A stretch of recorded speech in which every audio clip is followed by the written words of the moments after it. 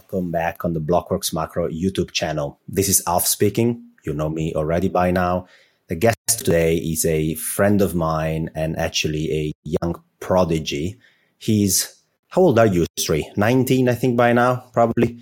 He's a 19 years old, correct me if I'm wrong, young guy, or 18 years old, young guy who hosts a very successful and super good podcast called Market Champions.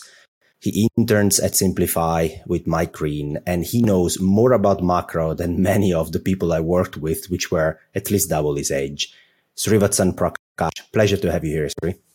It's awesome to be speaking to you, Alf. Thank you so much for having me on.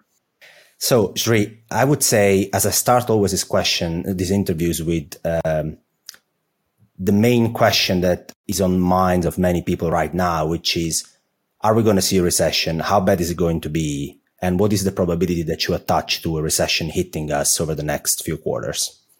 Absolutely. So I think that the probabilities of a recession over the next, say, 12 to 18 months remain elevated.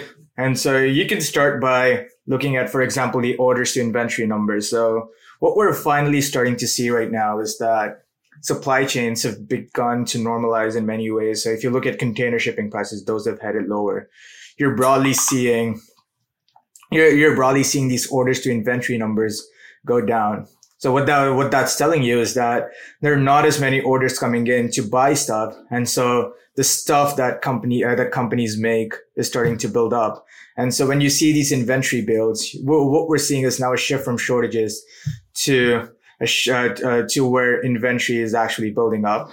And where that's interesting is you can look at, for example, the Fed manufacturing surveys that come out, because they always have data on new orders and expected new orders, prices paid, expected prices paid, etc. And those are all coming down. So that's the first thing. That's the first thing that comes to mind when I think about this fundamental shift that we're starting to see in the economy. The other thing is, so we're also starting to see the yield curve invert. So if you look at the 2-10s, for example, we have started to see that they are roughly at the levels they were before the 2008 crisis. And so obviously I'm not calling for a repeat of the great financial crisis. The factors that caused the crisis in 2008 are very different from what we're seeing right now. But it is interesting to see that the yield curve has inverted to that level. And this week, so we're speaking on the 25th of July. So this week, there is a good chance that the Fed hikes 75 basis points. That's what markets are firmly pricing in. The other thing that we saw in the last week are the S&P Global US Composite Flash PMI. So that was below 50. And remember that the PMI is a diffusion index. So every time the PMI goes under 50, what that tells you is that the economy, or whatever indicator, the PMI, it could be, services PMI, manufacturing PMI, etc. But every time it goes below 50, it signals contraction. So what is interesting is we've seen the S&P Flash PMI go under 50. We're starting to see bad earnings, even though we're just 1 week into earnings. Well, we're just really 1 week into the proper earnings season. We're starting to see negative guidance revisions for every sector excluding energy. Copper to gold is another important indicator to watch. And what we're seeing there is we're seeing copper to gold head much, much lower. And where this is interesting is copper to gold seems to have a very good relationship with 10-year yields. And that broadly makes me bullish on long end bonds, especially with the hypothesis of a recession. We're also starting to see liquidity tighten. We're starting to see the housing market take a dump. These are broadly factors that seem to tell me that the probabilities of a recession over the next year and a half, it tells me that the probabilities remain elevated. So you presented, I think, 5 or 6 forward-looking indicators, or anyway, interesting macro indicators to look at. They're signaling, in your opinion, we might be close, or anyway implying that recession probabilities are higher than many people discount. Let's actually talk about them for a second, right? So you mentioned first orders to inventory ratios. So there, basically, I guess you're looking at the many subsection of the service, either regional or US aggregate service. Can you elaborate for a second again why this orders to inventory ratio is a leading indicator and what's telling everybody again? Right. So the orders to inventory ratio, it's a very simple indicator, but it's very powerful. So when the economy is strong, so what we will see when the economy is strong is that a lot of companies will be able to purchase goods. People will be able to purchase goods. And so you would see that new orders number go up and you would not see a build in inventory. And what we've seen over, say, the last 18 or so months is that we've seen to an extent supply chain blockages, etc. And so that has led to a fundamental shortage in terms of what goods people are able to purchase. However, we're starting to see a shift from that because now we're seeing the orders go down. So, demand is going down. And so as supply chains normalize, we might eventually enter an environment where we shift from shortages to a glut in inventory, where the buildup in inventory is what makes it very interesting. So we start to see orders go down. We start to see inventory continue to rise. And, the combination of the two means that companies will be left with more inventory than they're able to sell. And so I read a Substack post last week. And so what that highlighted was the ISM manufacturing new orders index versus the ISM manufacturing prices index. So those have a pretty strong relationship. And if you look at the spread between the two, at the moment, it's at its fifth percentile. And so, if you believe in, fundamental mean reversion, etc. So what is interesting is that, so the ISM manufacturing index for prices is higher than the one for new orders. So the one for new orders is turning lower. And if you believe that prices paid would catch up with the new orders index, we are likely to see that the ISM prices index starts to move lower, indicating that we might see disinflation or even worse, deflation. So, Sri, I tend to agree that new orders to inventory ratio is a decent forward-looking indicator. Tends to predict both slowdown in aggregate PMIs, but also in aggregate GDP activity with a few quarters, or at least a change in the pace, let's say, of GDP growth, whether an acceleration or deceleration, but also the relationship with prices paid. Obviously, if there is a lot of demand, which is reflected in new orders, and let's not forget this surveys basically ask CEOs and companies, what about the new orders coming in over the next 6 months? So it tend to ask about potential future activity against a potential build-up or reduction in inventories.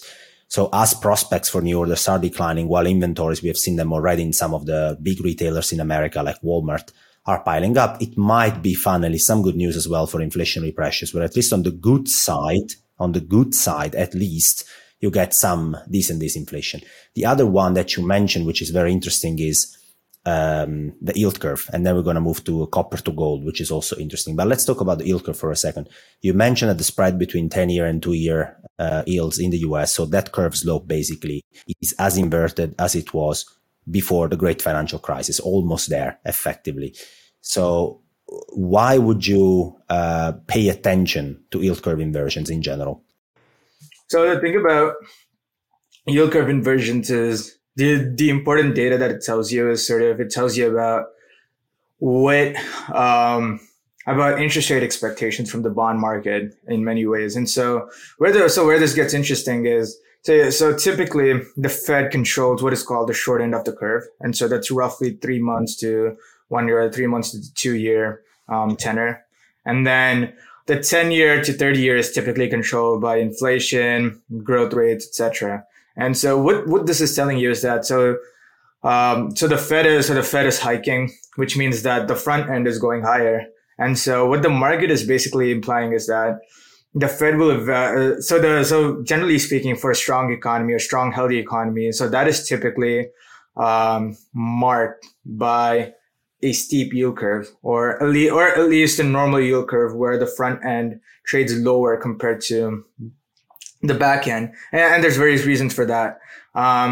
And another thing that's important is that so a lot of bank lending depends on what the yield curve spread is. So if so obviously so if the short so usually banks borrow short and lend long, and so they borrow the 3 month, 1 year, 2 year rates, and then they lend out say 30-year mortgages, and so the rate at which they lend out is determined by the long end. The rate at which they borrow depends on the short end, and so that spread matters because that is the profit that they're trying to capture. They eat the interest rate spread for lunch, and the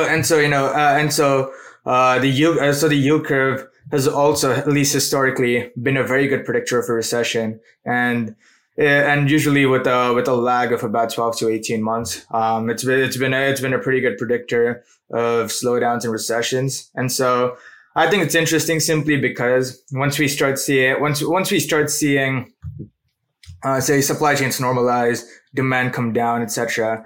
The inverted yield curve essentially forces the Fed to cut, which would ensure that the front end of the curve moves lower, and then the back end starts to steepen a little bit.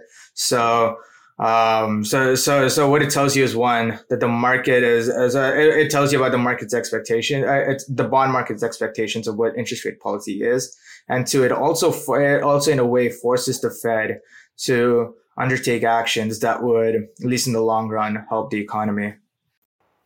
Yeah, Sri. So I tend to agree with most of what you said. The way I normally interpret yield curves is the long end of the yield curve is much more reactive to long-term inflationary and growth prospects, while the front end of the yield curve is more reactionary much to what the more Fed is influenced. saying, etc. That is correct. So the Fed tends to influence that much more because simply, let's say, a 1 year or 2 year yield is effectively the reflection of where federal funds rate will be in a year or two. And that is very influenced by Fed policy. While if you take a 10-year or a 30-year bond yield, that is influenced by inflation expectations and growth. Uh-huh. So when it happens that the front end of the yield curve reflects the Federal Reserve, which gets very, very tight, like it's getting now, right? But the back end of the yield curve refuses to align with that. It's effectively telling you that the monetary policy at the front end is becoming way too tight and is going to actually hamper growth and inflation over the long term. And therefore, sometimes you have long end bond yields, which are even inverted, pricing in the fact that the Federal Reserve will have to accommodate, after effectively inducing too tight conditions, will have to accommodate back then even more than proportionately. It tends to be a very good leading indicator for economic slowdowns at the very least, and recession even mostly. And copper to gold, Sri, was also an interesting one because they are two commodities, but they are quite different commodities in many aspects. So can you tell us why the ratio is actually important? Absolutely. So I think one thing that is interesting to see is that, so for example, if you take copper in USD terms, it becomes very hard. In that case, you tend to have two variables. So you have what happens to the copper market, and then you have what's going on with USD. So if the USD, for example, gets debased, then you would likely see copper prices go higher, even though there is no real fundamental change in the demand and supply in the copper market. However, if you look at copper to gold, what becomes interesting is, so for example, you would expect that China or Chinese economic growth to be influential to copper, considering that China is, if I remember correctly, the world's largest importer of copper. And, they're a big manufacturing economy, so copper goes into, almost every product, etc. So what becomes interesting is, so if you take copper in USD terms, it becomes very hard to regress that against, say, the Chinese credit impulse. However, if you take copper to gold, so gold in a way neutralizes the base of copper. So in a way, what it really does is it isolates for what copper is doing, as opposed to for focusing on what copper is doing and what the USD is doing. If the USD rises, we see commodities fall, etc. You don't have to worry about that when you look at copper to gold. And interestingly, when you run regressions using copper to gold instead of copper USD, you see that it becomes a lot easier to regress. It becomes a lot easier to in a way forecast. Forecast what's going to happen to the ratio using, say, the Chinese credit impulse, as opposed to using copper USD. The second thing that's interesting with copper is that, so copper, as I previously mentioned, is widely used in manufacturing. It's used almost everywhere, and it's one of the most important commodities. And copper, in a way, is very good at telling us what is going to happen to economic growth. And Gold, on the other hand, is and gold, and so when you look at copper versus gold, what we're really trying to tell here is what is going to happen to economic growth if copper gold goes down. That is a good indicator that the demand for copper is falling down, and therefore what we're bound to see is when the demand for copper goes down, that is a good indicator that the economy is also beginning to slow down. And if you run copper gold against, say, the 10-year treasury yield, you see that the relationship is actually pretty close. And in many ways it helps, and in many ways it can help forecast what inflation is going to, what 10-year yields are going to do. And if you look at the chart of copper versus gold, you're seeing that it's absolutely fallen off a cliff. And when you look at that, and when you see that 10-year yields haven't followed through yet, what that tells me is there's a trade to be had, being long 10-year treasuries, and basically expecting yields to go down as well. So, Sri, what you said at the beginning, I found extremely interesting as a way to propose the copper to gold ratio, which is not something very new, I would say, as a ratio, as an indicator, but many people present it as, well, copper is a bellwether for industrial activity or economic activity in general. Gold is more of a safe haven or an inflation hedge, etc. So it's a defensive metal, precious metal, let's say. So looking at the ratio will tell you whether the economy is accelerating or decelerating, effective, and also whether sentiment is becoming more aggressive or less aggressive on the economy. The way you presented it, though, was much more interesting because you said, okay, so copper is a commodity and it's priced in dollars.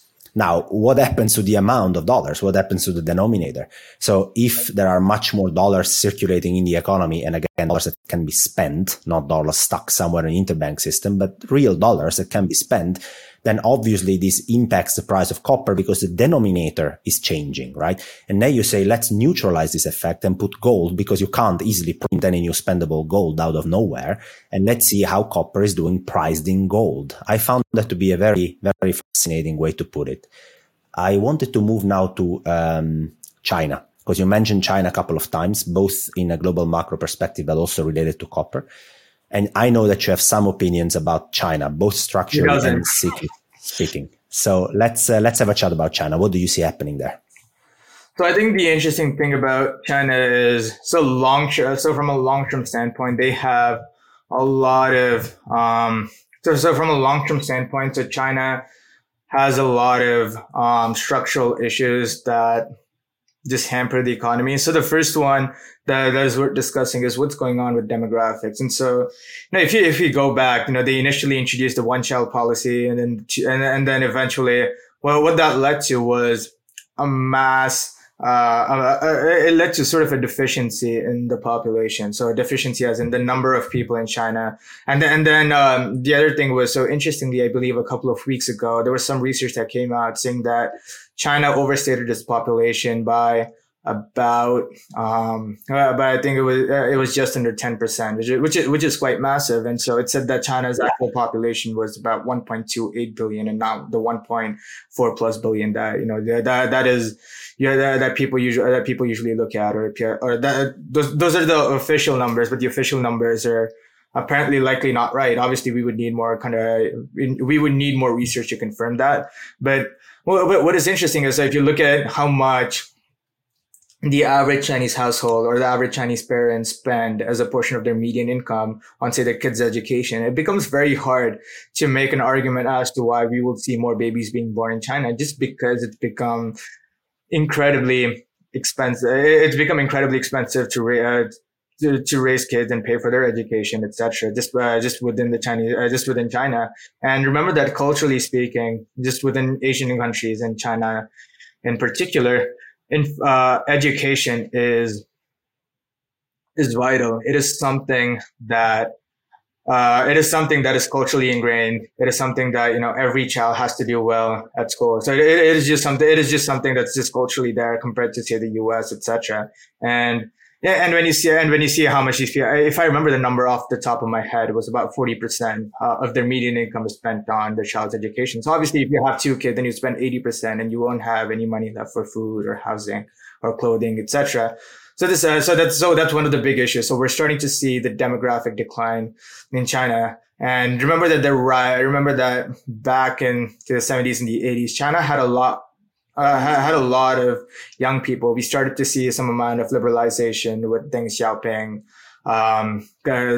coming to power, etc. And eventually in the late 90s and especially in the early 2000s, from about 2002 to 2006, we saw massive commodity bull market, just driven by China. And so, that was a very powerful time that was a very good time to be long China. China was becoming a very powerful economy. But, those dynamics seem to be reversing.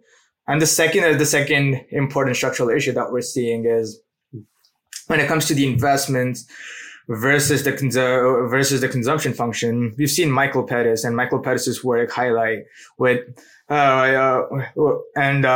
highlight this dynamic of how China has focused on investment, corporate investment, etc., as the way to boost aggregate demand. So remember that aggregate demand has roughly 5 factors, or I guess 4 factors. So you have consumer spending, corporate investment, government spending, and then exports minus imports. So what we saw was this I factor, the investment factor, go up, and a lot of it was funded by debt. And debt after a point starts to become unsustainable just because it becomes harder to pay off debt. And then the return that you generate with every additional dollar of debt that you borrow may actually be lower than the cost at which the cost of the debt itself. And so what Michael Pettis has argued is that we need to see fundamentally a shift from this investment function to the consumption function, and we need to see that we need to eventually start seeing these debt levels come down, because it is just unsustainable to keep borrowing money and spending it, and a lot of the spending tends to be, or at least some amount of the spending tends to be wasteful. So we've seen the advent of stuff like ghost cities, etc., just within China.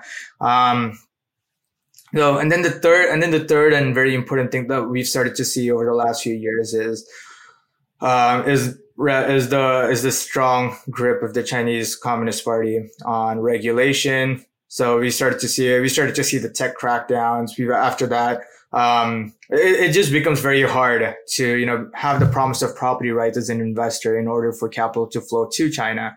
And so I think, fundamentally speaking, China is just very unattractive as a country to put any amount of money in. Yeah, Sri, I had similar considerations when looking at the demographics in China. I think if you look at the labor force since the 80s to 2020 doubled. It's ridiculous. It's a huge pace of growth. But now if you look at the fact that it takes 20 years, 0.7 to make it 20 years old, and you look forward to the next 2 to 3 to 4 decades, you actually see this likely to reverse back. And as the labor force shrinks, it's very difficult to engineer growth. If not, as you said, via debt and leveraging. But obviously, if you look at private sector debt in China, we are at levels that are incredibly high. They're as high as Japan during the real estate bubble, or many other jurisdictions when they started having some sort of bubble or problems. And we are seeing already some big, actually, real estate deleveraging in China, with some big defaults across developers. Don't forget, China is a $55 trillion real estate market. It's the biggest real estate market in the world. Talking about real estate, I just wanted to move to the last point of this interview, because you live in Canada. And talking about places with high private sector debt and a very large and buoyant real estate market, it's time we talk about Canada for a second. So what's going on there? So what is interesting about Canada is there's a lot of structural supply issues when it comes to the housing market in Canada. And so it's obviously easy to start blaming, the central bank. Central banks kept rates too low over the last 10 years. And that's why we're seeing this. Or, it's the easy money and the money printing. And so that's why. But I would firmly disagree. And so, obviously mortgage rates have had some impact on the demand for housing. But I would argue that a large portion of the reasons behind why housing is so expensive in Canada is related to supply issues. So if you look at Toronto or Vancouver, and if you look at the suburbs of Toronto or Vancouver, the way these suburbs are constructed is, so they have a lot of single family housing. So they have a lot of houses as opposed to apartment buildings, etc. So when you have these houses, what ends up happening is, so on a plot of land where you could say build an apartment, you instead have 10 single family homes. And so an apartment, let's say, a 15-story apartment with say 10 units on each floor. So that would have 150 units of housing in total, just on the same plot of land as those 10 houses. So if you have 10 single family homes, imagine we just get rid of those homes and we build an apartment. And so the apartment can now house more people compared to those 10 single family homes, and it's exponentially more people. It's 15 times as many, in a 15-story, 10 unit per story apartment, which are very common in terms of, the apartments in Canada, even though the most common, mode of housing is the single family home. And so what is interesting is that the government has effectively banned the construction of apartments by introducing what are called zoning laws. And so what they do is they split up the city or the suburbs into zones. And so they say that within this zone, or they split up into pieces and say within this piece or within this zone, you can only construct single family housing, or within this zone, you can construct apartments. The problem is that a lot of this land is either barren. So it contains forests, trees, etc., or it's got single family housing. And so what we're seeing is this structural shortage in the supply of housing, which could have been fixed simply by introducing new apartments, by just constructing new apartments, and drastically boosting the housing supply. The other dynamic that becomes a problem here is that the incentive structure of voters is misaligned. So remember that the average voter is usually older. So it's not teens like me. It's people who are older and they already own a house. And so, if we started constructing apartments, what ends up happening is the value of their house starts to go down. So the price of their house or their biggest asset starts to decline.